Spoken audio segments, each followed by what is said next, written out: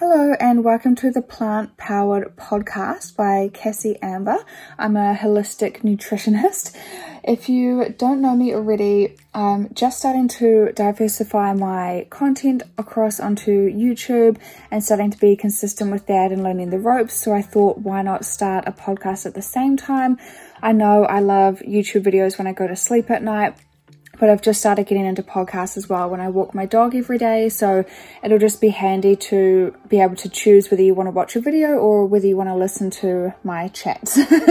So the first episode, I'm just repurposing an old piece of content, which is a plant-based Q&A with my dietitian friend from America. So I hope you enjoy, and yes, let's get into it. Hello everyone and welcome back to my channel. So today I'm interviewing Alison from all the way from America, and we're going to do a plant-based Q&A, which is really exciting. It's something I've wanted to do for a while. So we've got quite a few questions to go through, and we'll just answer lots of the common queries that people have about this way of eating and this way of life. For those of you who don't know me, my name's Cassie Amber and I'm a plant-based holistic nutritionist, and Alison is studying to be, is it a dietitian, plant-based dietitian? Yeah, registered dietitian. A long ways away, but I'm on the path. Yeah. So do you want to just tell us a little bit about yourself? Yeah, I'm 25. I've been vegan now for about 4.5 years, just shy of 4.5 years. I love this lifestyle. I was actually just at Trader Joe's today, and the ladies were like, "Are you doing anything later?" And I told them about what we were doing, and we were talking all about, like, they're like, "Oh, you're plant-based," and we talked about it all. And I'm just like so excited about this lifestyle. I talk about it with everybody I can, and I want to share as much information as I can. So I'm like thriving on this lifestyle, and I want as many people as I can tell to know about it. So yeah, I'm another plant-based gal on Instagram if you guys want to follow me there too. Yeah, I was just going to say I met, found Alison through Instagram, and she just posts like, I'd say even better food than me, just like amazing recipes, full like home cooking every day, heaps of colourful meals and stuff, and it looks amazing. So yeah, I'll link her Instagram in the description below. So we've got quite a few interesting topics. Number one is, what's the difference between a plant-based diet and veganism? Yeah. So do you want to start with that one? Yeah, I'll start. So you can be both. So veganism is a lifestyle that seeks to exclude, as far as practically possible, all forms of like animal products, the exploitation of animals. You're basically just living a lifestyle that says, I'm not going to take anything from an animal, that they don't owe anything to me. So it's an ethical lifestyle, and it's something that I like deeply resonate with. Whereas a plant-based diet, that's just how you're eating. So that's just eliminating all animal products from your diet, basically. And you can be both. You can be a junk food vegan, or you can be a healthy plant-based vegan. It's up to you. Yeah. The way that, or one of the things that interests me is, when I took my studies, it was focused on the blue zones. So if you haven't read about it yet, the blue zones are the places around the world where people live to 100 years and older with the least amount of degenerative disease. So they've got the least amount of heart disease, diabetes, obesity and cancer, and they've had all these studies done on them to see how they live to be so old but still be so healthy and active into like living past 100 years old. And they eat like very minimal amounts of meat or no meat, like 1 to 2% of their diet, or some of them are completely vegan as well. In the Okinawas, they still have like pork, and they've got pigs on the island, but it will just be basically the decoration of the dish, not like the main course like we do in the Western diet. So my study stated that plant-based means animal products take up 10% or less of your diet. And I like that approach because I think that everyone's got different levels and different balance, and I think that everyone absorbs nutrients differently and everyone feels different. So some people might go vegan for a few years and then they stop. They might not be feeding themselves correctly, or they might not have had the right test done to see if they're missing out on certain nutrients. So that would be the number one. If you're not feeling well, just see like what adjustments can be made. But some people do feel better having like a small amount of animal products in their diet. So I like to cater towards that kind of thing as well. So I cater towards full vegan, and then people who want to move into more plant-based but might want to do it at their own pace, or just do it slowly and swap things out as they get used to it, kind of thing. So I think that's a really cool approach, because it's not so black and white or all or nothing, and it's like allowing my clients to like choose their level, I guess you could say, but it's still making such a big difference to their health and to the animals and to like the health of our planet. Absolutely. Yeah. Question number 2 is kind of related. Do you have to go 100%? So I would say no, because yes, I'd say it's more important to have more and more people doing it like as well as they can, or most of the time, instead of just like a few people doing it perfectly. So yeah, once again, it depends on how the individual feels and like, yeah, what balance suits them best. But it's better to get more and more people doing it, yeah, most of the time, or 90%, than people being turned off because they say they can never have a certain kind of product ever again, and it means that they won't make any change at all. So yeah. Absolutely. That's such an overwhelming feeling when you are changing your lifestyle or starting a new eating pattern. You're like, wait, I can't have, this, that, and the other ever again. What do you mean? And that like freaks people out. I was really freaked out by that at first. Like as like weird as this sounds, I loved goldfish crackers. They were like one of my favorite snacks, and they have dairy in them. And when I was like transitioning to veganism, I literally in the back of my head was like, I can never have goldfish crackers again. What do you mean? Like, I was like so afraid of it. And people would ask me, even though I was like 99% vegan, I'd like still have goldfish crackers every now and then. So people would ask me like, oh, are you vegan? And I'd be like, no, I'm not. Like, I didn't want to like identify with that label, because I was like, I know I still have goldfish crackers every now and then, which is so dumb now to think about. But yeah, like eventually you find new things that you like to replace it instead, other snacks. And it's just so much easier to have the mindset going in that like, I'm not going to be perfect. I'm going to mess up. It's going to be okay. But as long as I like stay, consistent, like on track the majority of the time, like it just all of a sudden you realize one day like, oh, okay, I'm doing the best I can, and that's all I can do.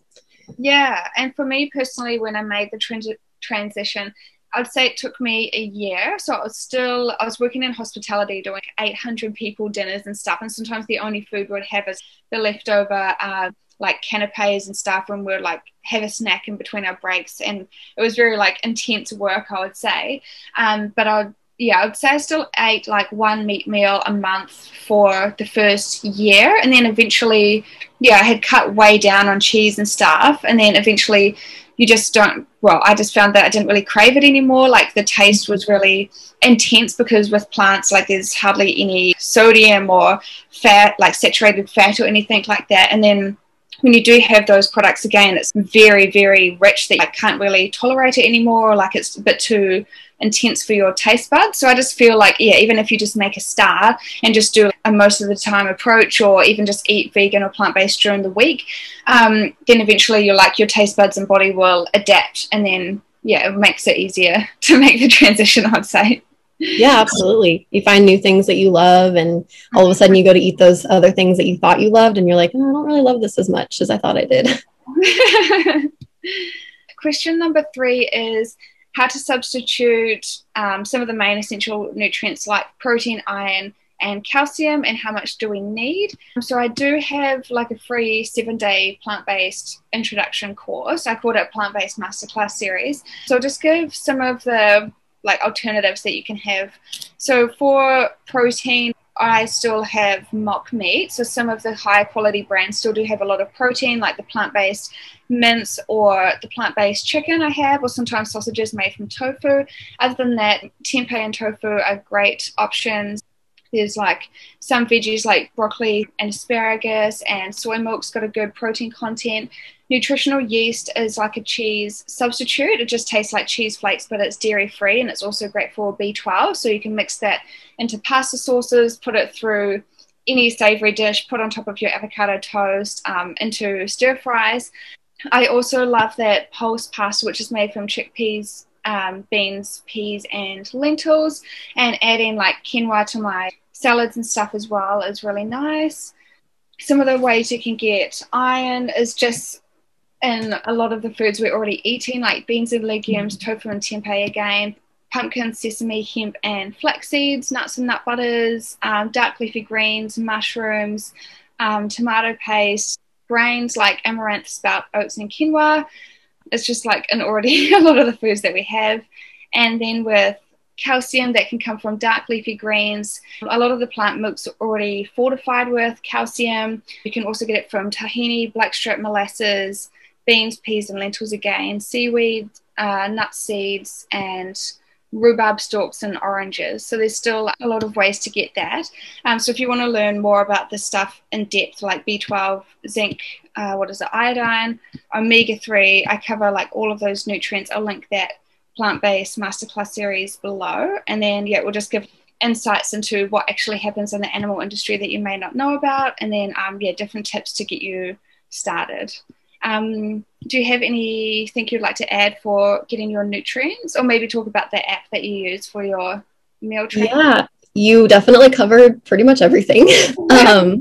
I would just say like my biggest tip for like getting all the different nutrients is just to try to eat a big variety of foods. Some people get stuck on like they love potatoes and rice and they love tofu and they love broccoli and they love oatmeal, and like that's pretty much like where they're getting most of their calories from every single week. But there could be certain nutrients that are a little bit lower. Like you said, like tahini has like tons of calcium. Throwing that in like a few times a week if you can, or, adding in some different like chia seeds or hemp seeds or flax seeds, or just like having a variety of vegetables and nuts and seeds and grains. There's such an abundance of different foods out there that are plant-based, and it'll just increase the amount of nutrients that you're getting, and like from all the different sources, because everything has a little bit different macro and micronutrient profile. So you want to be getting them from like lots of different sources. So I always hear all the experts say that like for a healthy gut microbiome and for nutrients that you want to be aiming for like about 40 different plants per week. And it's kind of a fun thing to do. Just like sit down and think like, okay, normally I have onions and garlic and I have black beans and corn tortillas and all those things. You like kind of lay out like what your week kind of looks like and see like, am I getting a variety of plants? Because if you count it all out and you're only getting like 12 plants per week, like that's great and all you're getting all your protein and everything, but like all the different plants have tons of different micronutrients. So like I would just recommend getting like a variety of them and sitting down and like really finding out like, am I getting a variety of plants per week? Yeah. So that's what I'd recommend. Also, that app that you were talking about just now is called Cronometer. I love that app so much. If you're a vegan, you probably follow Mike the Vegan and you've heard about it a million times because that's where I learned about it. But it's different than MyFitnessPal. It's for tracking, but it has like everything. It has all the different amino acids. It doesn't just say protein. It has all the different amino acids. It doesn't just say fat. It shows your saturated, your unsaturated fats, and then it shows your omega-3 to omega-6 ratio, how much fiber you're getting, like all the different vitamins and minerals. I think it's so helpful. And especially like for me, I like to go get blood tests done like every single year. And that's kind of expensive and not everyone can afford to go do that. So it kind of helps you to be a little bit more sure of your diet when okay, I've tracked like a few days where like these are like the normal things that I'm eating throughout the day, and it's like green bars across on everything. Like I'm getting everything that I need. It helps you to feel a little bit more confident about a plant-based lifestyle. And then if you notice there's things like I noticed that I wasn't getting enough vitamin E, and so now I add sunflower seeds to my food every now and then just to like sprinkle it in to make sure I'm getting a little bit, so it's just really helpful. So yeah, Cronometer, we'll link it below. Yeah, I think that's another point to touch on as well. I think that even people who don't eat plant-based or vegan, I think that everyone should get nutrient tests like at least every 1 to 2 years. Probably, I saw once that like you should just do it every year on your birthday, because then at least you like around your birthday, because then at least you remember. I'm scared of needles and I don't like get blood tests, but I get hair follicle tests, or I invested in this. It's like an energetic scanner for my nutrition business. So you just put your hand on it and it scans all the nutrients in your body, like all your vitamins and minerals, your mental health and environmental toxins. So if you Wow. do that like once a year kind of thing, or like hair follicle test or blood test, then it will just at least show you if you're missing out on anything, because sometimes like life gets the better of you and you're not like eating the right kind of things. Even for myself, I haven't been like in the right mindset to cook for the last month because my personal life has been crazy, and I've just been eating like heaps of those supermarket salads, which is fine for like fiber and getting in a bit of greens, but it's not like nutrient dense veggies. So that's another thing I need to get back into now, is like adding way more like deep green veggies, way more color, and just like really filling up my plate properly instead of just doing the bare minimum. And really looking after yourself so you get a wide range of vitamins and minerals. And the other thing I wanted to touch on is that heaps of people, especially in the fitness industry, they just have like the same meals every week, like chicken, rice, broccoli, or these certain dishes that like always have the same ingredients. But you really need variety for your gut bacteria, and also to get different nutrients from a wider range of foods, not just the same go-to meals all the time. So it's important every week or something just to try like a new recipe, or just try something new, or buy an ingredient that you've never bought before and just like experiment a little bit. And then that will just really help with like your energy, vitality, and your gut health and your mood and everything like that as well. And just making sure you're covered for all your nutrients. Yeah, absolutely. I mean, that's something to keep you successful too on like making this lifestyle sustainable, is like you said, trying new recipes. I think that it's so fun to try new recipes. Like just recently, I went to the Asian market in my town, and I found these like little like rice cakes. They're just called rice cakes, but I had never heard of them. And I saw someone like post in a video that they were having them, and I was like, "Excuse me, what is that?" I guess it's like a Korean street food. And tteokbokki is how it is. I don't know if I'm pronouncing it right. I looked up like how to pronounce it, and I'm pretty sure I am, but that's what it's called. It's really difficult spelling, but we made that the other night, and we had just like this really cool experience. Everyone in the house was like, "What are you eating?" And we're like, "It's so much fun to just try new foods." Like when I wasn't vegan, I pretty much ate the same meals. I ate like a lot of fish and a lot of chicken, and I guess I ate like some vegetables, but like not really. I just had no idea like all the amounts of foods that were out there. And my dad's actually transitioning to a plant-based diet, and he's constantly like, "Wait, what is that?" He's like never heard of anything that I'm talking about. And it's just kind of fun. Like there's all these different cultures and all these different foods that are available that like sometimes we're just stuck in our little bubble and we never branch out. Yeah. So Question number 4 is how to socialize at events and dining out tips. So do you want to start off with that one? Sure. So, how to socialize at events as somebody being plant-based. It's easier, I think, for me. A lot of my family and friends are plant-based.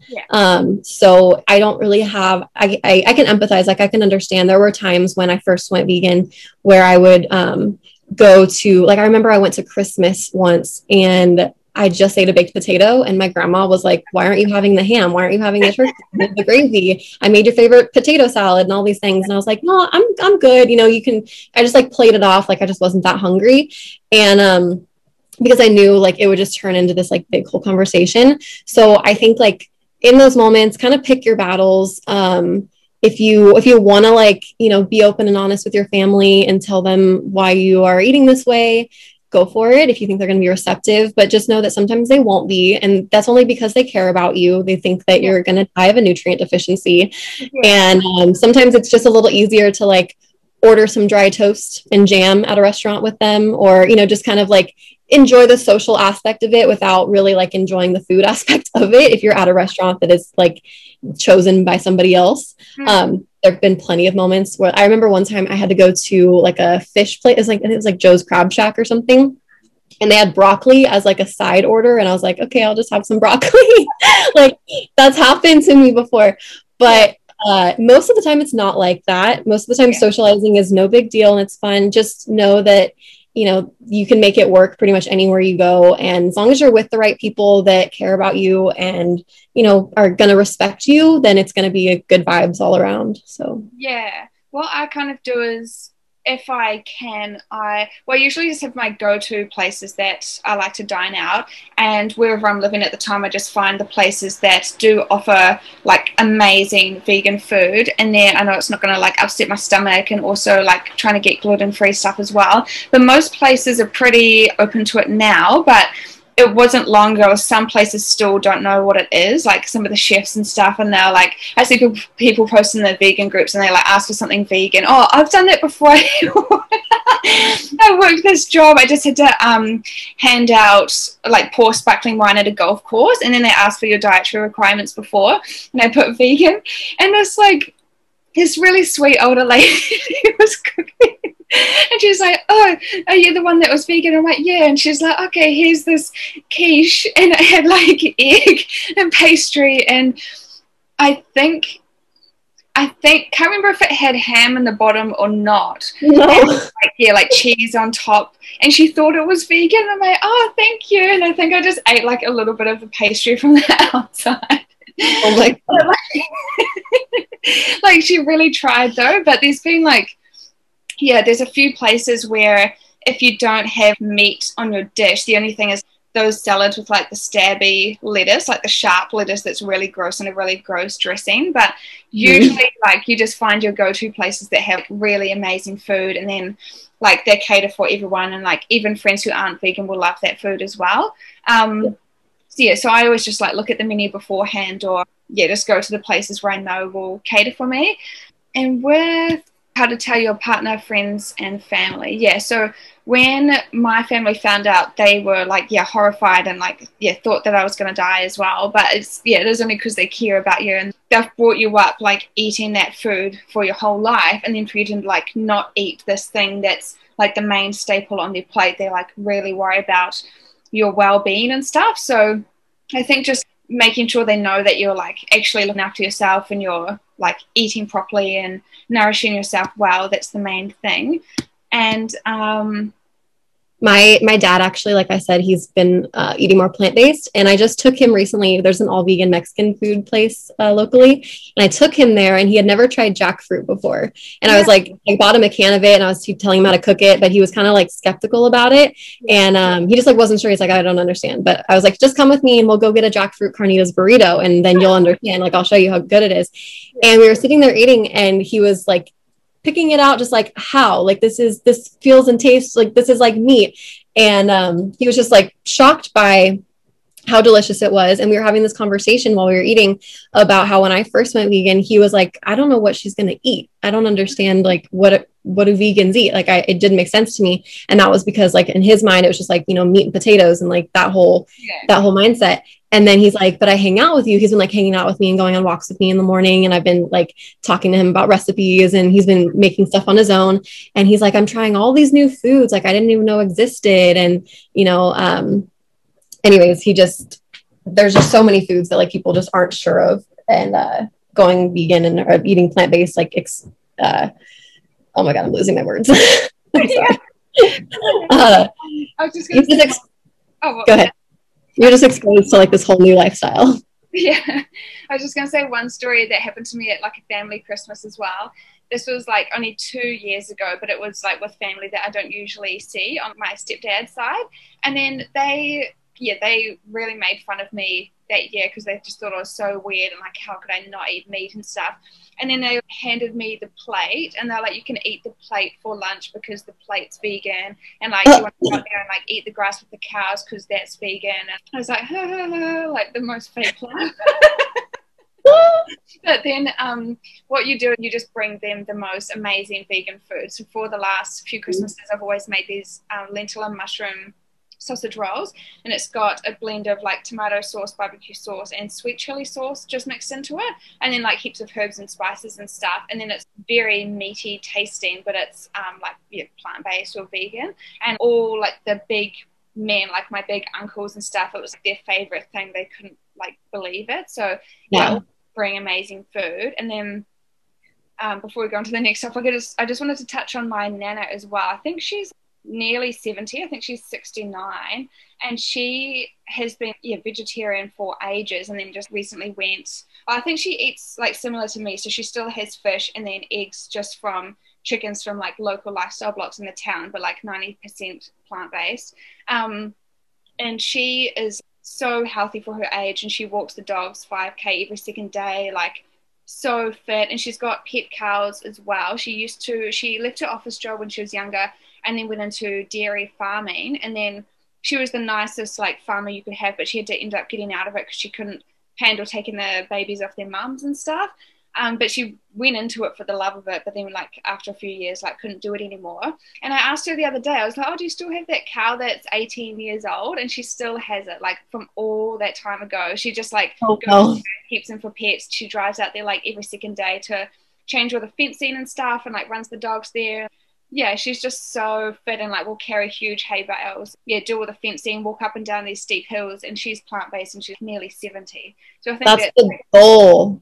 Yeah, that's amazing. That like, it really, really helps you become healthier. And even my papa, he's diabetic, and then once she started changing his diet too, like his eyesight, like your eyesight, I think you start to get cataracts or something when you get older, and it was just improving and getting better and better as he was getting older. And the doctors were like, how is this happening? Yeah, it's because of the diet. So that's really inspiring, I think. Absolutely. Yeah, that is inspiring. That's the goal. Like I like tell my fiance all the time, because we talk about the blue zones too a lot. And I want to know, like, I wish I could just like kind of jump there right now and see, like, after a whole lifetime of eating plants, like what is my 80-year-old self going to look like? Like, you know what I mean? I want to know. Yeah. The next question is finding middle ground with a non-vegan partner. So with you and your partner, you both eat exactly the same, right? Was it always that way? Or did one of you, he started first, didn't he? He's been vegan for, it'll be 9 years in August. Oh, and we actually were like introduced to each other because somebody was like, oh, I know a cute single vegan guy. And I was like, oh, whatever. But yeah, so we've like had that in common. Like our whole first date, we just vibed. We had that, we were on the same page. But I was, prior to my current partner, I was with somebody that wasn't vegan. And that was really hard. He wasn't understanding at all. He wasn't supportive. We didn't have the best relationship to begin with. And when I went vegan, he just thought it was like a joke. He like didn't take me seriously. I remember one time we were actually in San Francisco and he had ordered bacon and he was like putting it like to my nose, telling me like, try and taste it. Like, this is so good. It was really bad. So, wouldn't recommend that. That was like what made me see like, okay, like I absolutely, like I have to end this relationship for like a plethora of other reasons. But that was something that I was like, that's just completely disrespectful and wrong. So I didn't have a positive experience being in a relationship with somebody that wasn't vegan, but I do know that a lot of people do obviously make it work because they're with somebody that is way more respectful and supports them. And as long as you are understanding of the other person and, going into it, obviously it was easier because I like was able to choose to find somebody that was vegan. Or I guess it just kind of ended up that way. But, so I really don't have that much experience with being with a non-vegan partner, but I do know that like tons of people have videos about it on YouTube. They make it work. They like to talk about their experiences with it. And I think if you guys like have a bunch of understanding and love and respect for each other on other levels, then that should just be a no-brainer when it comes to like your food choices. Yeah.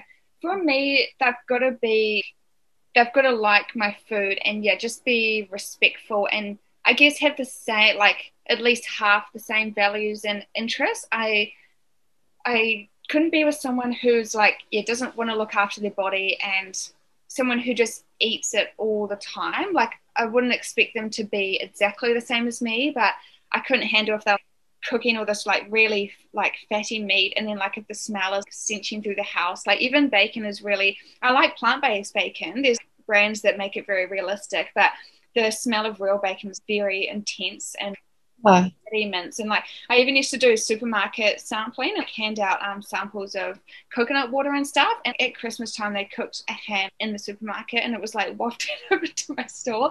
But like I wouldn't be able to have that in my house, but as long as they like are respectful and like my food and like interested in making some of the same choices kind of thing. And it's really sad when you see in these Facebook groups these women have kids to this like husband and the husband won't even taste the food they make and they won't even eat it. They expect them to cook it for them. oh, it just sounds like so disrespectful and stuff. So it's not like the food's disgusting or anything. Yeah. So as long as they respect you and just finding that middle ground, and heaps of people, like they'll just cook like the normal dish, like make the stir fry or whatever, and they put it like the tofu in or whatever alternative they want, and then the guy will just, or the other partner will just cook their like chicken or something in a separate pan and add it to the meal after. So that's a way to do it as well. I just wanted to share a story. I just remembered about my flatmate. So the girl, it's a young like married couple, and the girl is vegetarian and the guy is not, but they like eat mostly vegetarian because she does most of the cooking, or I guess he just wants to respect her. And she's gone away on holiday, and the guy bought like plant-based burger patties when she's not even home. I saw them on the bench, and then he was on the like phone to his friends and they're playing like video games, and the guy was like, oh, like, do you only eat veggie because your wife is? And he's like, oh, well, most of the time, but when and they said, isn't the mock meat like more expensive? And he's like, yeah, well, I eat veggie most of the time, but he said, if you think about like the state of the planet, I don't mind putting a bit of extra money towards that to help the planet. And I was in the kitchen. Yeah. I was like, it's so nice to be around people who even think like that or even care, even if they're not perfect, but like, yeah, just people who value that same stuff, willing to make an effort. I was like, that is the cutest thing ever. Yeah, that's awesome. Yeah. Question number 8 is overcoming the concept of meat being an essential part of a dish. So if I just start off with that, you've got to replace it with nutrient dense foods, but make sure that it's always like filling and it's got lots of fiber, lots of complex carbs and other sources of protein. So say instead of having a sandwich with ham on it, just swap it for like crispy tempeh pieces or the vegan chicken, or like there's lots of other ways to get it, and like just stack it up with lots of veggies and stuff. But even with salads, like adding heaps of like quinoa to it instead of just having lettuce, so it's got a lot more stuff to digest with and make it more dense. And like having sweet potato and like roast pumpkin and stuff, and even having like wholemeal pasta salad or like that pulse pasta salad, so it's like very dense and filling. Like I used to do that with like pasta, pesto, and like vegan chicken pieces and like tomato and spinach or something, like so basic, and just mix it all together. But it's a lot more dense than just a green salad with no, like nothing to it that won't actually keep you feeling full or nourish your body kind of thing. What was the other part? Yeah, so just making sure you add enough nutrients, and you can also it's also encouraged to eat more, so instead of just still eating the same small portions, because you're watching out for that kind of thing. A few girls that I know, they post in the Facebook groups, their guys work intensive labor jobs and they're trying to get them to eat vegan, but they weren't like giving them enough food to fuel their day. So you can really stack up your lunch. I take like a whole bag of food when I go to work. Me like too. all my bags, yeah, like my lunch or my salad or sandwich or whatever, then like apple and like protein bars, and I take like a smoothie or a protein shake for like when I'm working, and like I take heaps of food. But yeah, definitely making sure you eat enough. And do you have anything to add to that one as well? No, you covered. Question number, this one's kind of the same. Yeah, how to feel full without meat. So yeah, just making sure you stack your plate up, adding lots of nutrients, always making sure you eat enough protein, having lots of complex carbs, and yeah, it's pretty easy, and just making sure you eat enough food. Does it affect muscle mass or fat loss? So I went plant-based, I started my plant-based journey the same time I started strength training, and I went to the gym and got a weights program from the PT, and I was like, I did like athletics and lots of dancing and netball and rugby when I was young, and I was already like, I'd say I thought I was already muscling. I was like, I cannot do weights because I'm going to look like a man. And then he was like, no, trust me, you won't. And then I went plant-based at the same time. And for me, it's life-changing because the food has little to no saturated fat. Like the calories are much lower and you can eat more. And I just love food. So I just love that whole concept. And I think it's so important because with the current way that people look at dieting, it's like, how can I limit what's on my plate? How can I lower my calories as much as possible?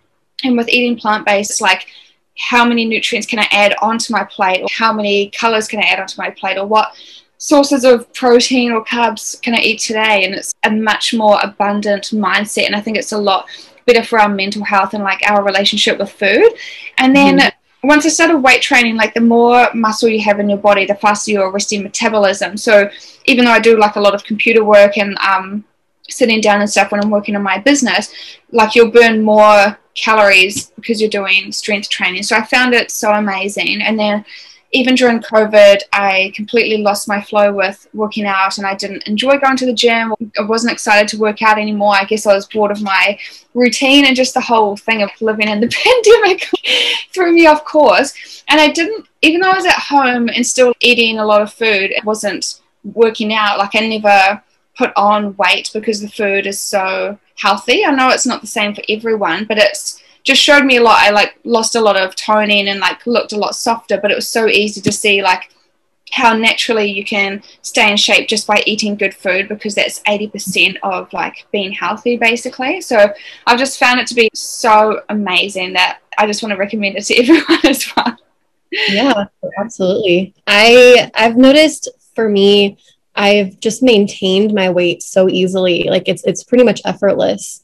I'm not really like, I'm, always, got this whole, I'd love to like lose a little bit of weight kind of in the back of my head. Like I'm sure everybody does, but it's never been anything where I've been like, I'm unhappy with my body, like since being vegan, I've kind of just settled into like, I feel so good on the inside. I feel so healthy, and I like live such an active lifestyle, and I feel like I'm thriving in that way. So I've never, I don't know, just like since being plant-based, it just feels really like effortless. I'm just maintaining my weight the way it is. I'm not really like trying to like lose weight or put on muscle. And I'm like, I kind of like told my fiance the other day, like if I was in this body forever, I would be perfectly content, That's so cute. Yeah, when I made the change, I would never try to lose weight on the diet, but I think it was over a period of like 4 to 6 months after I started doing different exercises at the gym and eating plant-based. I never tried to drop fat or anything, but I just suddenly like looked back at old photos of myself, and then I just looked so much different. So it just happened completely on its own. And I think, it was just, really life-changing, I would say. Yeah. Question number 11 is it expensive? I think it's as expensive as you want it to be. So most of the cheapest foods we have available to us are plant-based foods. If you think of like potatoes, rice, beans, like you can feed whole families, and like oats as well, whole families for like very, very cheap. But then if you want to buy the mock meats and the cheeses and like certain supplements, like protein and stuff, then it can add up. Like I guess you are just paying for convenience, because heaps of people, they just make cashew cheese or make their own like vegan chicken out of seitan and stuff like that. So I guess it's just you pay as much as you want to pay, but it's very affordable if you want it to be affordable, or if you want like all of the specialty items, then you end up paying more, but it's up to you. Yeah, absolutely. People say that to me all the time. Like I have coworkers that are like, "Oh, you're vegan. That must be really expensive." And I'm like, we make the same amount of money. Like I don't spend that much money on groceries. It's really not much. I spend the exact same amount as I did prior to going vegan. I do buy some specialty things because I can afford to, but I don't like, I wouldn't say that that makes up the bulk of my diet. I pretty much live off of like frozen vegetables and canned beans and whole grains. So those are all really, really cheap. And oats, those are super, super cheap. And there's also like, I pay attention to different supermarkets and like how much things cost at those stores. So like I'll buy some things at Trader Joe's, and I buy some things at Sprouts, and some things I buy at the Asian market. Because some places, like there's this local grocery store called Barron's that they're crazy. They just try to charge you like $2.99 extra for everything. And, so like if you go to certain health food stores, or I don't really shop at Whole Foods that much, but Whole Foods, anytime that I am there, I feel like I spend more money than I do anywhere else. So being mindful of those stores. There's actually a video that I was telling you about before that we can link for everybody to watch, but it's from Rich Roll, where he actually like goes into, I think he only spends $25, but he says like, what does $25 get you at this store and this store and this store? And he goes through like, I don't know if he just does it all in a day or if it's like over the course of a week, but it's just like him on his little shopping cart and throwing in like two things, like two juices at this one store and spending $25 and being like, oh yeah, veganism's expensive, right? And then he keeps like moving down the ladder, like to other grocery stores. And then he ends up at a market at the end where he fills his cart full of stuff for $25. And, you know, it just depends like where you shop and what you're buying. So we should link that video for everybody to watch. It's really interesting. Yeah. Yeah. So I think, yes, like not expensive. I guess green vegetables where I live are expensive, but like if you just bulk it out with like your starchy veggies and stuff as well, and like tofu is so cheap, like it can be really easy to do, but it depends how you go about it. My dad and my brother actually, I never shop there, but they're always like raving about that they shop at the 99-cent store and that they get produce there. Yeah. And I didn't know that they had that. And he's always telling me that they've got like random little vegan products that he'll find, like vegan yogurts or cheeses or things like that. I don't really know how those stores work, if it's just like they have a way to get like overflow from other stores, or I'm not sure why it's so cheap, but that like there's tons of options out there for people. And there's also, I have something locally and somebody watching this might have something to them, but there's actually this like food bank that you can go to, where you spend, I think it's like $20 or $15, and you can just fill up your cart with stuff. And they have like a big whiteboard in the room full of like, you can get like 4 cucumbers and 3 squashes and a whole bag of potatoes and all of these things. And you can do like the plant-based like version of that. You don't have to like get the meat or anything that they offer. But there might be something like that for you in your area. You just have to check it out and see. Cause I know my dad was doing that for a while. He brought me this like huge case of coconut milk yogurt one time. He's like, here, I got this for like 10 cents. And I was like, what? Like, why? Or like he found like BioLife cheddar slices there one time that were like 99 cents instead of like paying like $4.99 that you would normally pay somewhere else. So just do some paying attention to the prices places and see what you have locally to get yourself a bargain. Yeah, that's a great answer. Number 12 is, how do you find the time to cook and meal prep? So what I do is I just cook in bulk. I only choose, say when at the start of my week, when I figure out what I want to make for the week, I just choose a few lunches and a few dinners, like 2 lunches and 3 dinners, a couple breakfasts or something, like really basic. Usually it's some of like my go-to meals or just things I just think of in my head. But I only choose a couple of recipes and write down the ingredients I need for each. And then that lasts me the whole week. So I'm only cooking a few nights a week, or sometimes if it's just a salad that's already done, or if the roast veggies are already done, then you just got to cook whatever protein you choose. And because you don't have to wait for the chicken to be like cooked in the middle or anything, it's a few minutes in the pan. Yeah. I think it's quicker. It is more food prep compared to someone who might be eating meat or eating like the Western diet and are buying like a lot of takeout. So it might be a bit of a transition, but I just always say to my clients, cook the things in bulk that take the longest. So whether it's a big pot of rice at the start of the week, or a whole oven tray of roast veggies, or a big thing of quinoa or pasta, and then you can even just change your flavoring throughout the week, or whatever salad or veggies you want to have on the side, or whatever protein, but you've got that bulk of whatever it is to mix into your meals, and it makes it really easy. And yeah, you can even just do like huge things of soup or lentil, like what is it? Those like chili dishes and stuff, and then just put it in the freezer for like, freezer meals for when you're really busy. But I don't think it's hard at all. I just think you need to, be on top of planning your meals for the week and then just prepping. But I don't think it's difficult. Yeah. Yeah, I feel the same way. I don't think that it's that much extra time. I've done these things. People always ask me at work, like, oh, you bring your lunch to work every single day. Like, how do you have the time in the morning to wake up and make yourself breakfast and lunch? And I actually like did this on my Instagram. I like set my phone up and I like filmed myself making my lunch, and then saw like how long it was. And it was literally like 11 minutes. And I was like, 11 minutes, guys. Like, and I can cut that in half. I could go longer, like depending on what you're making.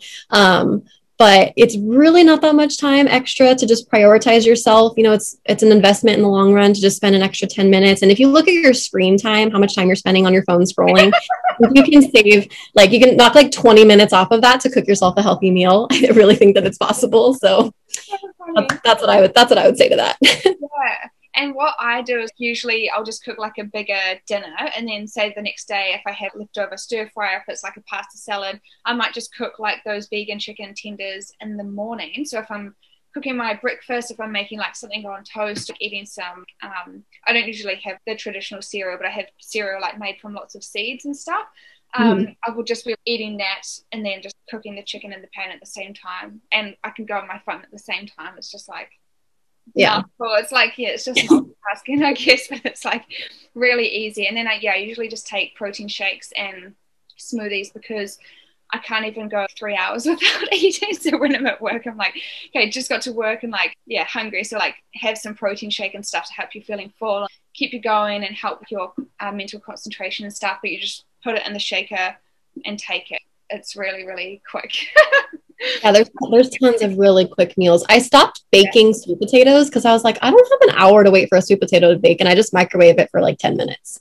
And like just things like that, or like the Instant Pot, like a spaghetti squash takes like an hour to roast in the oven, but you can have an Instant Pot and cook it in, I think it's like 10 minutes. And there's tons of like little time savers you can find, or just making things work for you. Like if you don't have time to make yourself lunch in the morning, I feel like you probably have like 2 minutes to make yourself a peanut butter and jelly sandwich, which is plant-based. And you could do like some natural peanut butter and some whole grain bread, and it would be pretty high in protein and high in calories to keep you full for longer. It would take you like 5 minutes at most to put it together. And it's better than spending, $15 on the drive-through somewhere and, eating some fast food. Like I think we all have enough time to like make those little meals for ourselves, and prioritize our health. Yeah, and even if you just spend the Sunday doing a savory thing, like the huge tray of roast veggies or something, and then like a sweet thing, like if you just do bliss balls. Like I made bliss balls over a week ago, and I've still got like half the container left, and you've just got something sweet to nibble on if you're hungry, just like a healthy snack in the fridge.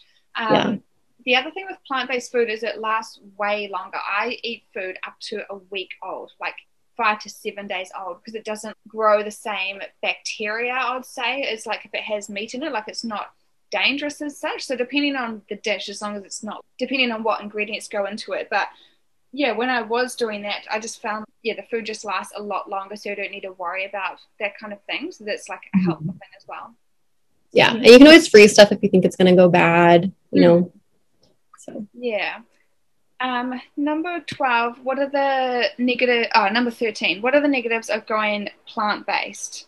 So some of the notes I've got here is being prepared, as we we're just saying. I don't think it's a negative, but it might just be a change for someone who isn't already doing that. So it's just developing those new habits so that you can set yourself up for success. Social judgment and criticism and being the weird one. I don't really care. That's exactly what I have written down: being the weird one, and isolation and family criticism. I don't really mind because I kind of handle it in a funny way. If someone, I don't know, if I'm like at a dinner or something and someone's like, do you not eat meat? And I'm like, yeah, but my biceps are bigger than you. Then I'll show them my bicep and they're like, oh. Oh my gosh. That's a superpower. That's great. So I don't mind, because I know in myself that I'm doing something amazing. So another way I look at it is like every time you sit down for a meal, you're like, whoa, I'm saving the planet, or like the animals I have it like 3 times a day, or like 5 times a day, including snacks. You're like, wow, I'm doing something amazing. And you sit down, well, I'm doing like the right thing. And it's really good for your spiritual self, like your mental health, knowing that you're making a difference. So I don't mind. And I guess I just like proving people wrong anyway. I'm doing my first bodybuilding show in 3 weeks, and I kind of jumped into it because I needed it for my mental health. Look after myself, keep going to the gym and stuff. So it was more motivation to stay on track with my health. And I had this girl message me the other day, and she's like, yeah, I really want to go back to my back to plant-based eating. When I did it, I had so much energy and felt amazing. But she said her boyfriend is also into bodybuilding and is so against it. And I've like been told that a lot. You can never get lean because it's got so many carbs. It's impossible. I'm just like, well, I'm going to do it. And I just do you remember me telling you that? I had like commented on one of your videos when you talked about like, I think I'm going to do this. I think I'm going to compete. And I do things a little bit differently. Do you remember me commenting on that? I think that was like when we first started talking. Oh, I can't remember what you said though. I just was like, you have to do this. Like you have to be someone that like, proves everybody wrong. You have to be like another example of a fit, healthy, plant-based eater. You know what I mean? And like just show everybody that you're competing with. Because you were saying that you like do everything a little differently and that you like spoke to a coach and they were like, oh, you want to do it that way? But like it's so cool to like challenge the normalcy of everything involved in that and be like, look, I did it. And hopefully you win. Yeah, I think even with my whole prep, like I'm only, sounds ridiculous, I gave myself 6 weeks instead of 20 weeks because I'm just jumping into it for my mental health, I would say. Yeah. Which is like ridiculous for most people, but I'm still doing things that other people aren't even doing. Like I was still drinking wine. I really needed like a glass of Pinot Gris, and I was like, I really need this, and it's like just nice to relax at the end of the day. Everyone else like hasn't had a drink for like the last 3 months, and I'm like, oh well, like I'm just living my life. So it's not like I'm not dedicated and like I don't care, but I'm just trying to do it in a way that's nice and being kind to my body. I didn't go to the gym to do my session yesterday because I literally felt like I couldn't do it, so I just made sure I had a good sleep so I can do double the effort today and make sure I stay on track. But I find, I'm taking a completely different approach to most people, and I know there's still a few vegan bodybuilders. It's very uncommon, but I want to just do it in a way that's not so harsh on the body, and very kind to yourself, listening to what you actually need and stuff. So it'll just be interesting to see how it turns out. So I'm really nervous. It'll be exciting. Yeah. I am really excited for you. I think that you're going to make a really big impact on anyone that like follows your journey doing it. Any like videos or posts you make about it, anyone watching you, I think is going to like be really inspired by the way that you're doing things. Cause like you said, a lot of people do develop like poor relationships with food and with their body and their body image. And like the fact that you're just doing things completely differently, I think is going to inspire a lot of people. Hopefully. Yeah. Did you have anything else to add about like any more negatives about plant-based or veganism? No, I mean, the isolation, being the weird one, family criticism, those are like the only negatives, I think, because everything else about this lifestyle for me has been nothing but positive. I guess maybe a negative might be bloating. That is something I hear a lot of people complain about at the beginning because their guts aren't used to digesting high fiber foods. So that's something a lot of people are constantly DMing me saying like, I want to eat the way you're eating. And I tried like a few recipes, but then like, oh, it kind of hurt my stomach. And, you have to go, like, I eat a lot of beans, like way more beans than most people eat. And people see that and they're like, how are you digesting that? And like, it just takes like some patience with your body to like incorporate those foods slowly and build that up. So, but yeah, other than that, I really don't see any negatives to this lifestyle. I was just telling the lady at Trader Joe's today, like I'm thriving. I'll be vegan for the rest of my life. Yeah. I think that's a good point to touch on as well. Cause one of the reasons I went plant-based was because I was so bloated before making the switch. Oh, really? Okay. Yeah. I don't know if I had mentioned that the first time we filmed this video, but I had like such a pregnant stomach after every meal. It was bursting through my clothes. And I've been to hospital a few times. I thought I had pains in my uterus. I thought I had ectopic pregnancy. And they're like, oh, they felt around. They're like, oh, that's just your bowels. And I'm like, oh. My bloating was so bad. And it's, I don't think I could break down meat properly, like probably more red meat and stuff that takes longer to digest. And couldn't tolerate most types of gluten, and dairy was so bad as well. So probably like personal information, but I was only going to the bathroom like every 4 days. So I was like so clogged up. Yeah, that's when I was at uni. And like the food they fed us at uni was really old meat, and like the veggies would be like 2 soggy pieces of broccoli, like nothing, and heaps of white bread. And that's like what we were fed on campus as well. So we didn't really have a choice. And then when I watched these, I finished uni and I started working in the city, and then watched What the Health. That was the first thing. The first one ever, I watched Earthlings, and that it's very intense, but I think so important at the same time. And then I tried going vegetarian, only lasted 3 weeks, and like didn't know what to do, and then stopped. Then after I watched What the Health, I'm like, what? People are reversing their deadly diseases, like getting better. And then I made the switch, and then my bloating has like healed, and I still would get bloating from some foods up until I realized probably the last year, I think it's been 3.5 years for me now, over the last 1 to 2 years, I only get bloated maybe once a month, like if that, like only a few times a year, I would say. And what I say to my clients is like, if they try to have beans, instead of having this whole thing of beans in their meal, just add a tablespoon or 2 spoonfuls. So it's like a very small amount. And then you'll, over time, you'll build the right gut bacteria to end up so that your body learns how to digest it properly.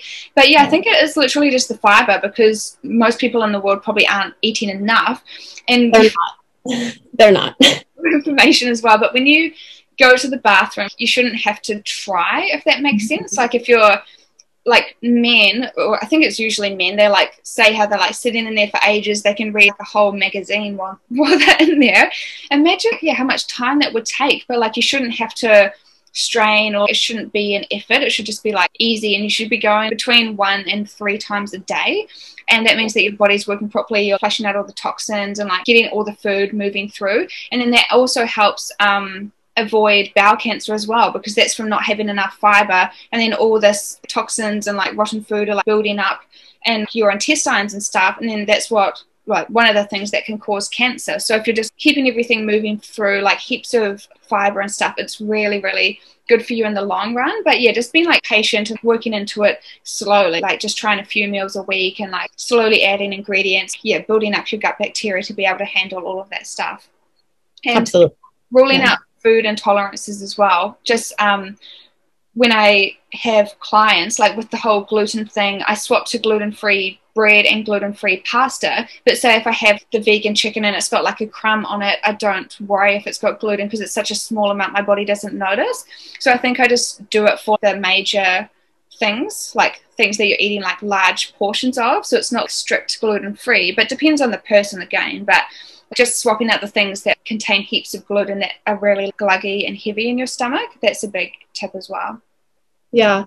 As far as the gluten thing, I actually just read Fiber Fueled, and I think if anybody is feeling like they possibly have an issue with gluten, that would be a really good book to read. It's by a guy named Dr. Will Bolshewitz. He just goes by Dr. B. And he also has a bunch of podcasts, and his Instagram is the Gut Health MD. But he has this whole thing, I was just reading it, talking about how a lot of people think that they have an issue with gluten, but they don't. And by eliminating it actually causes more harm than good. So I just think if anybody is kind of dabbling into like, considering if they think they might have some sort of issue with gluten, that they should read that book. So yeah, I just found by having gluten-free bread instead of normal bread, I was having wholemeal seed, wholemeal stuff before, but just the gluten-free stuff, it's a lot less gluggy in your stomach. And I also tell my clients about like food combining. So instead of just having toast for breakfast, adding peanut butter, banana and chia seeds, so it's got like a lot more stuff to digest with instead of just bread. So that's one tip as well. Or if you're having pasta, adding like heaps of broccoli or spinach or lots of greens to it, so it's a lot easier to digest. I just find that's worked for me as well. Yeah. Number 14, how is a vegan diet and ketogenic diet both leading if they are so opposite? So I've been wanting to write a blog post on this for years, and I just like listening to different people's stories and experiences and stuff to come to my own conclusion. But I've just written a huge blog post on it, like comparing the negatives and positives of keto diet, vegan diet and plant-based diet. And with the keto it's so funny because me and you our last conversation was so funny. There's only like 3 positives and there was like 20 negatives. So number 1 positive is you can lose weight, like people use it for weight loss. But then there's been these studies done and most of it is water weight. It's not even fat loss. And because it's not sustainable long term, so once you go back to your normal way of eating, like you haven't gained anything, you're just doing yo-yo dieting.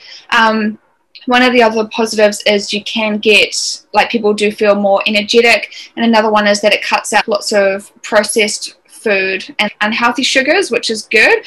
But the list of negatives is like so bad. It's not even worth it. And then with plant-based diet and veganism, it's basically all the stuff we've already talked about, like so many negatives, like reversing disease, like actual weight loss, weight maintenance, doing good for the planet.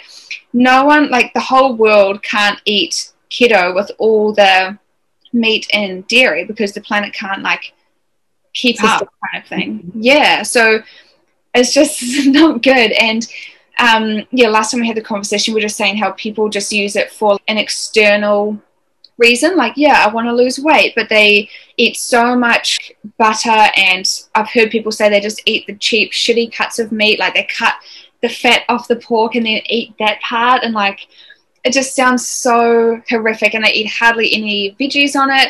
I think you can do it in like an okay way if you do eat heaps of salad and stuff, but it's not necessary to cut out carbs like basically 100% or to only 5 grams a day or however they do it. Like, there's so many other ways that you can achieve better results by eating in a more sustainable way that's better for your health. So many other reasons. Yeah. Absolutely. Basically, just to reiterate what you just said, it's keto is popular because you do lose weight. And, you know, it's really, I can empathize with somebody seeing a family member or a friend or a coworker, and they're like, yeah, I've done keto and I've lost 100 pounds. Like, obviously you're going to be intrigued by that. And anybody that does keto pretty much seems to have success and lose weight. But at what cost? And like the cost is, like you said, like you're pretty much you're decreasing your lifespan, you're increasing your risk for getting all these chronic Western diseases, because we have science to show us that the more meat and dairy and eggs that you're consuming, the more you're increasing your risk of heart disease and cancer and stroke and diabetes. So it doesn't really make sense to go on a whole diet based off of those foods. Like, yeah, you might lose weight, but then do you end up with heart disease at the end of it? Like, that's not what you want, I would assume.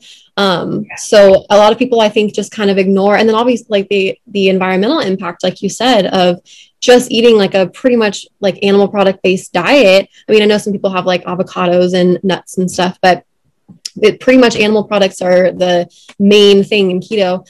And that, like you said, it's really, really harmful for the environment. Anybody that I think is like questioning that a little bit should watch Cowspiracy on Netflix. That kind of dives into the negative environmental impact of raising animals for food. I would highly recommend watching that. And also Seaspiracy just came out, which I think is incredible. I got to recommend that one as well. But also, I think we should link this video. I posted on my Instagram recently that I was interested in if anybody knew of any long-term studies on ketogenic diets. And nobody really gave me anything. So I just was doing a bunch of research on my own. And I actually found this video that we can link below by this guy he's an earth scientist. And he has been for, I think he said like 15 or 16 years in his last video I watched. And he just did a really good job of just like objectively comparing plant-based and keto diets. So I think we should link that below for anybody that is also curious. I found a lot of information in there that I thought was like, he did a really good job. Yeah. I think it was, in that Cowspiracy doco as well, I think we should mention that thing about only eating grass-fed meat because it's better for your health. But then if we don't even have enough space as it is for all the animals, then if everyone eats grass-fed, there's like no land. We wouldn't even fit on the planet. I think they say that we would need like 4 Earths. Like the population where it's at right now, we would need like 4 Earths to sustain that amount of livestock grazing. And, you know, they have to grow all of the food to feed the livestock too. So that takes up a lot of room. And, you know, we're currently tearing down the rainforests to make room for growing soy to feed them and making room for them to be able to just walk around. We do not have enough space on this planet to sustain everybody eating that way. Yeah. So there's a lot of misinformation as well. Like I've had some friends who are into eating like mostly vegan and stuff, but it's just because of, I don't know if it's marketing or different propaganda that's out there, and they're like, oh, isn't it really bad to have tofu and soy milk because the Amazon's getting teared down for like soybeans? And I'm like, no, that's for the animal food. So you need all this soy to feed the cows, but like one person eating this tofu is nothing compared to the animals. So it's just like really doesn't make sense in terms of like the calories we get like from the land, like the amount of food that we can produce getting fed to a cow to get like one piece of steak versus like we could end world hunger if most people were eating plant-based and vegan. I read somewhere, I don't remember why I looked this up, but I wanted to know like what the conversion was, like how many calories we are putting into feeding a chicken versus how much we get out. And the ratio was 8 to 1. And a chicken is the most like sustainable animal product. You know, that's not, I don't even know what the ratio is for feeding a cow and how much, you know, protein we get out of that or calories we get out of that. But yeah, 8 to 1. So we're feeding them like 8 times the amount of food that we get in return from taking their meat. And like that's a lot. So yeah. Don't do it, guys.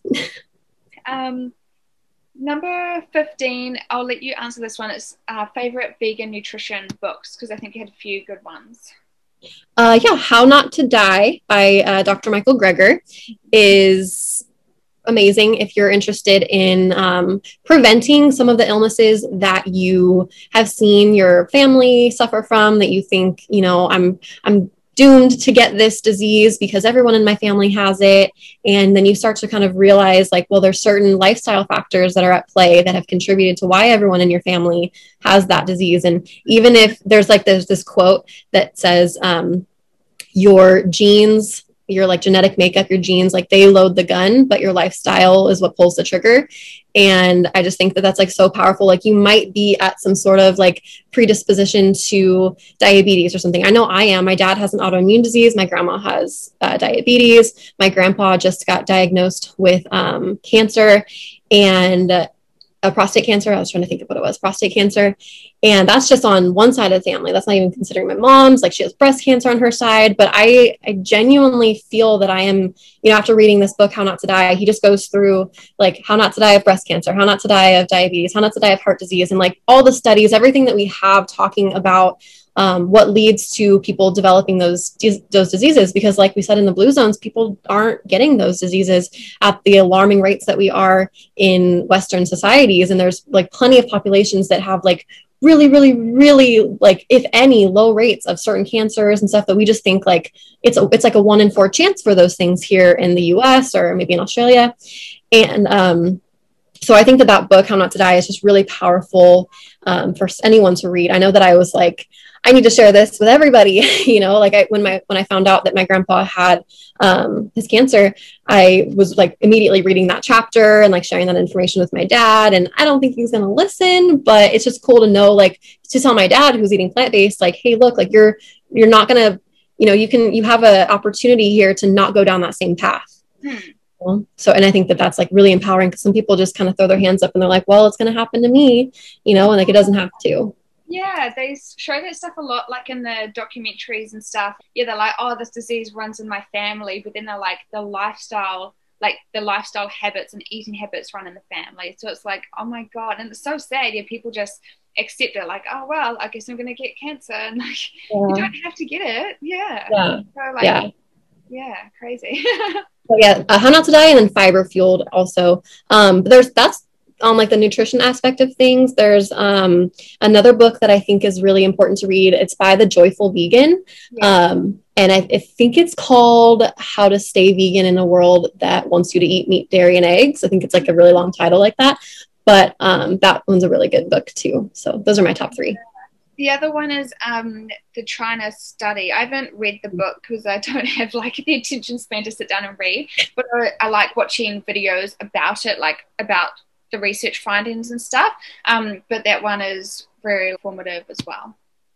Yeah, the video that we're going to link about the guy comparing keto and plant-based, he has another video on his channel, which is what led me to his channel in the first place, that he actually goes through and he's like going through, like, I didn't even know there were this many nutrition books out there. And from like the 1500s till now, tons of nutrition books. He goes through and he pretty much just like lays it out here for you, like, okay, here's this guy from the 1500s, this is his book that he wrote, and this is the lifestyle that he promoted, and he kind of inspired this guy, and that guy inspired this guy who wrote the Atkins diet, and now they're doing the keto diet, and there's all this stuff and tons of plant-based things thrown in there too.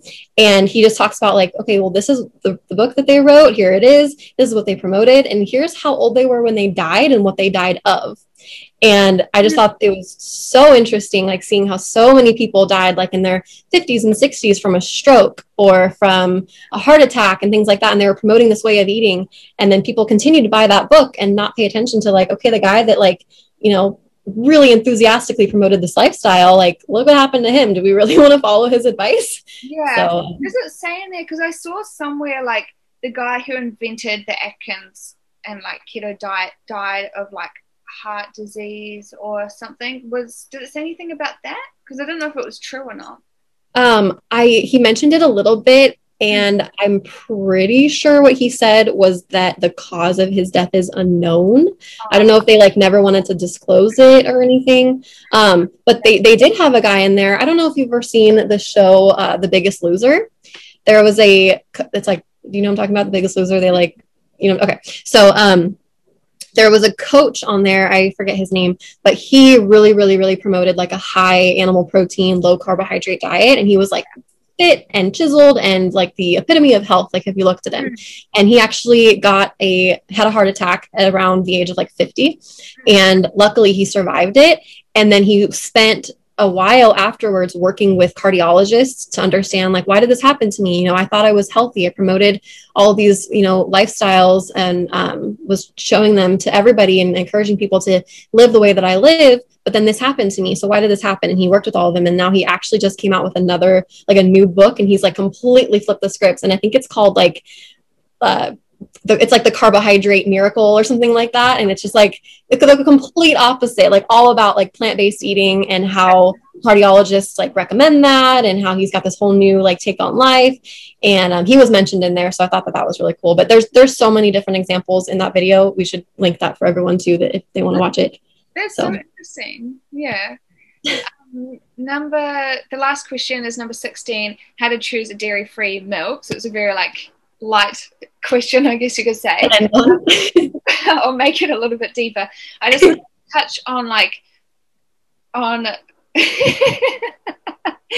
on drinking cow's milk, because I made this graphic and put it on my Instagram, and I said, why would you wake up in the morning and drink someone else's mum's milk? So if we think it's weird, like say I'm 24, if I was still like breastfeeding from my mum, like everyone would think I'm weird. But then why would we drink someone else's mum's milk? And there's no other species in the world that drinks milk from another animal, obviously, like unless their mum died, like another animal takes them in kind of thing, which doesn't happen often. But like there's no, like, we wouldn't drink our dog's milk and take their puppies off them so that we could have it instead or anything like that. Or why not like rhino milk or like giraffe milk and stuff.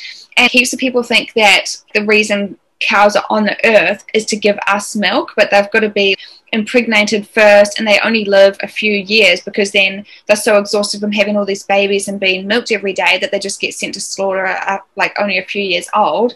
But the way, like, I saw this life-changing video, and it was just saying, like, because cows are so big compared to humans, they like looked at the protein content in cow mammal milk compared to humans, and it's just such a different formula because they need to grow their baby calf into like this massive mammal as fast as possible so that they can survive. And when you put that into the human body, they say that it makes all your organs grow, like all your reproductive organs and stuff, and makes your uterus grow and your like breasts and stuff. I don't know how true that is, but I realized that I used to have like huge boobs when I was at school. I don't know if it's coincidence, but then they like shrunk a little bit, and I don't know if it's because my puberty just stopped and my hormones flipped, but it was like the same time that I stopped drinking cow's milk. And I realized that like a few years ago, I was like, wait a minute, that's so weird. And I don't know if it's linked to that or not, but I just think it's so important to think that, like, people are like, oh yeah, cow's milk will make you grow big and strong and helps you survive and have strong bones. But then if you've got cancer cells, it makes the cancer cells grow and it makes everything grow. And it's also like very mucus binding in the body. So I stopped cow's milk when I was 17. Before that, I had a cough for a whole year. Every season, I just like couldn't stop coughing up this mucus. And then I stopped drinking it, and then it just went away. And like the doctors would never tell you that. They just would give you a pill to like try and fix it, which doesn't. But I just think it completely just doesn't make sense to be having that in your diet. Do you have anything else to add to that? A few things. So you mentioned the China study a minute ago, and the doctor that wrote the China study and like did all those experiments, he actually has it in the book that he was able to, he grew up on a dairy farm. And when he went to, huh?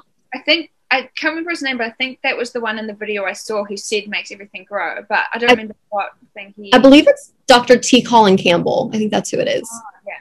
Oh, yeah. I know this like off the top of my head right now because I actually was scrolling on Amazon Prime last night for like documentaries to watch, and I stumbled upon a documentary and it mentioned this. But he was talking about how his whole thing was he went in, I want to say it was Malaysia. He wanted to help the people there, the children, to be healthier, and he wanted to get them more protein. His whole thing was based off of like children need more protein to grow and like to be healthier and stuff. And then he started to realize that the areas that consumed the certain like villages and areas and cities that consumed the highest amounts of animal protein had the highest rates of cancer. So he took that back to the university that he was working at, and he actually like showed a little like graph thing on his presentation he was giving, showing that so casein is the main protein found in cow's milk. And he was showing that in rats, they did a study where they increased the amount of casein and they would see the trend towards cancer go up. Then they would take it away, reduce the casein, completely eliminate it, and then they would see it go down. And the way he described that, it was just like this zigzag, like take the casein away and then all of a sudden your cancer starts to go away, and then put the casein back in and your cancer goes up. And he was like, we have proof that in rats you can turn on and off the cancer cells by increasing the casein, the dairy from the cows. Yeah. And he was like, this, shook me basically. Like, I live on a dairy farm, I'm promoting all of this. Like, and that was kind of what led him to create the China study, to like go through and really like dive deep into analyzing that. And I just thought that was like really interesting. So I wanted to mention that. And also, like, yes, dairy is like the cruelest industry, I personally think, on the planet, because not only are we killing an animal, but we are forcefully impregnating another female animal, a mammal, and that's a really gross process. And then taking the baby away, they carry their babies for as long as humans do. So about 9 months, they carry their baby. And then as soon as they give birth to it, we just take it away.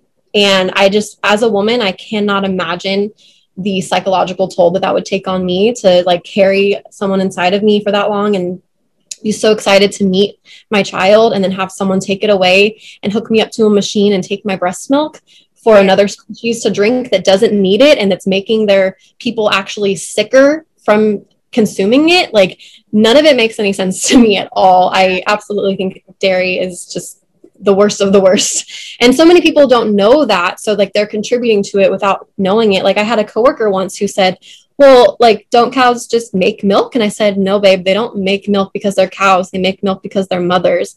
And she was a mom, and she was like, oh, and I was like, yeah, the breast milk that like you produced after you had your baby a few years ago to feed your baby, all mammals do the same thing. You know this. And she's like, oh, like all this like light bulb went on. She was like, oh my God, I had no idea. Like, nobody really takes the time to think about it. I didn't. No. But when you actually like look at it, like, you're like, none of this makes sense. Why are we doing this? Yeah. And it's so sad as well, because like the boys, I've been thinking about this a lot lately, how humans just think that we just throw away the useless things, like in the egg industry, all the male chicks that are born, which is like half of the eggs, they're like so useless, so they just ground them up alive. Same as the bobby calves, like they're not going to give us milk, so they just get sent to slaughter straight away, which is really sad. But I've even heard people say like, yeah, like milking the cows is so good for them. They just love it and it makes them so happy. And that's because their breasts are so full and probably painful that they can't wait to get this milk out of them. But I couldn't imagine like having a baby year after year. And then like, oh, I saw this, such a sad story. This cow had twins, and one of the babies got taken off, but the farmer didn't notice the second baby for like a few days. And the cow like would hide it in the bush and like feed it in secret, and eventually the farmer found it and took it as well. But it's like, I just like can't believe how sad it is. And another thing related to the health is the studies show that the countries around the world who drink the most amounts of milk also had the highest rates of osteoporosis. And it's because, the sentence is so long, but it's like, because when you have more protein, it increases the acidity in your blood. So I think your body pulls the calcium from your bones to neutralize the acid or something like that.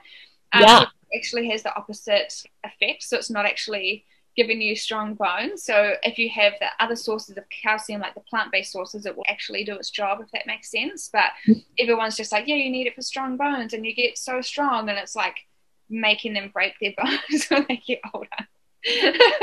It's just not good for anybody involved, and it needs to be a thing of the past. I think we're moving towards that. Our question, how to choose a dairy-free milk. There are so many dairy-free milk alternatives out there. Starbucks has Oatly now, and I've had their drink. I've been getting it actually, like shamefully. I've been getting their new drink, the oat milk brown sugar latte, and it's phenomenal. But you can just go and you can get soy milk and oat milk and almond milk, and there's like a million other hemp milk, and like just there's no reason to drink cow's milk. There really isn't. Yeah, with soy milk, I think that's my favorite one because I like the creamy thickness of it.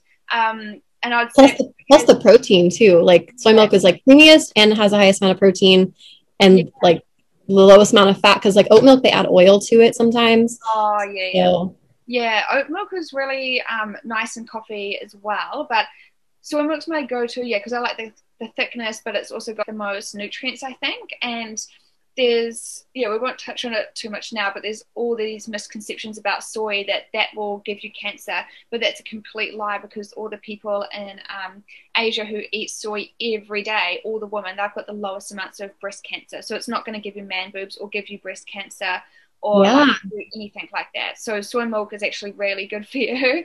And it's like, a great source of nutrients, and it tastes amazing. Other than that, like I usually just have soy milk as my go-to, but sometimes if I feel like something different, I'll buy a different one to put in my smoothie or something. But you just like taste a few and then just see whatever one's your favorite, and then you'll be good from there. And just know that drinking it on its own, probably not going to be the most pleasant experience. Like sometimes, I kind of like drinking soy milk after I'll like dip some coffee or some cookies in it. And it's like a little bit sweeter from like a little bit of the sugar that come up from the cookies, like then I'll drink it. But I never just like reach for a glass of plant milk to drink. But like in cereals and in recipes, and it swaps so easily. And as far as like dairy-free other products like sour cream and cheeses, like they just keep getting better. And it's sometimes a waste of money. You buy something and you're like, okay, that was disgusting. Like I bought the sour cream once from Target and I was pissed. I was like, this is the grossest thing ever. But since then I have found like 5 other vegan sour creams that I love, and that my family loves too, because I went on the hunt for it because my fiance's mom loves putting sour cream on stuff, and I was like, well, there's got to be a vegan sour cream out there that is good. So I went on the mission and tried all of them, and I found a few that I like. And like vegan cheeses, they just, if you think of just Daiya, you're kind of like living in the past, even though like they have reformulated their brand and they have a really good cheese now. But there's Violife, there's Follow Your Heart, like there's so many different vegan cheeses. And like I live in California, there's a few different like vegan cheese shops in LA that I could go to if I really wanted to. You can buy like really fancy like vegan brie online. Like there's so many options. And then there's nutritional yeast. Like there's plenty of options for vegan cheeses. I have a whole highlight actually like on my Instagram of just like labeled vegan cheese, where I like have posted about like a few of my favorites. And I used to love cheese before I went vegan. I remember having this conversation with one of my friends once where this other girl like chimed in and was like, oh, I've never had some sort of like fancy cheese. And I was like, oh, you haven't? Like I loved cheese, and like going vegan and knowing that there's like, I didn't have to give that up, that little like secret little hobby of mine of like loving cheeses. I can still keep that, So anyways. Well, I think that's everything for today. If anyone watching has any questions, just link them below, and we'll put like all of the resources and things we're talking about in the description as well. Did you have anything else to say before we finish up? No, we've said it all. How does this happen? Cool. I think that's everything. Well, thanks for watching, everyone. I hope you found it really informative. I just think it's so cool doing like a deep dive and like sharing our knowledge, because I've been looking into all this stuff for years and like listening to people's stories and finding information, and Alison does the same, just doing all this research, and it's like we both just find it so interesting. So thanks for coming on, and yeah, I hope that we can inspire some people to make some changes, and yeah. I guess. See ya.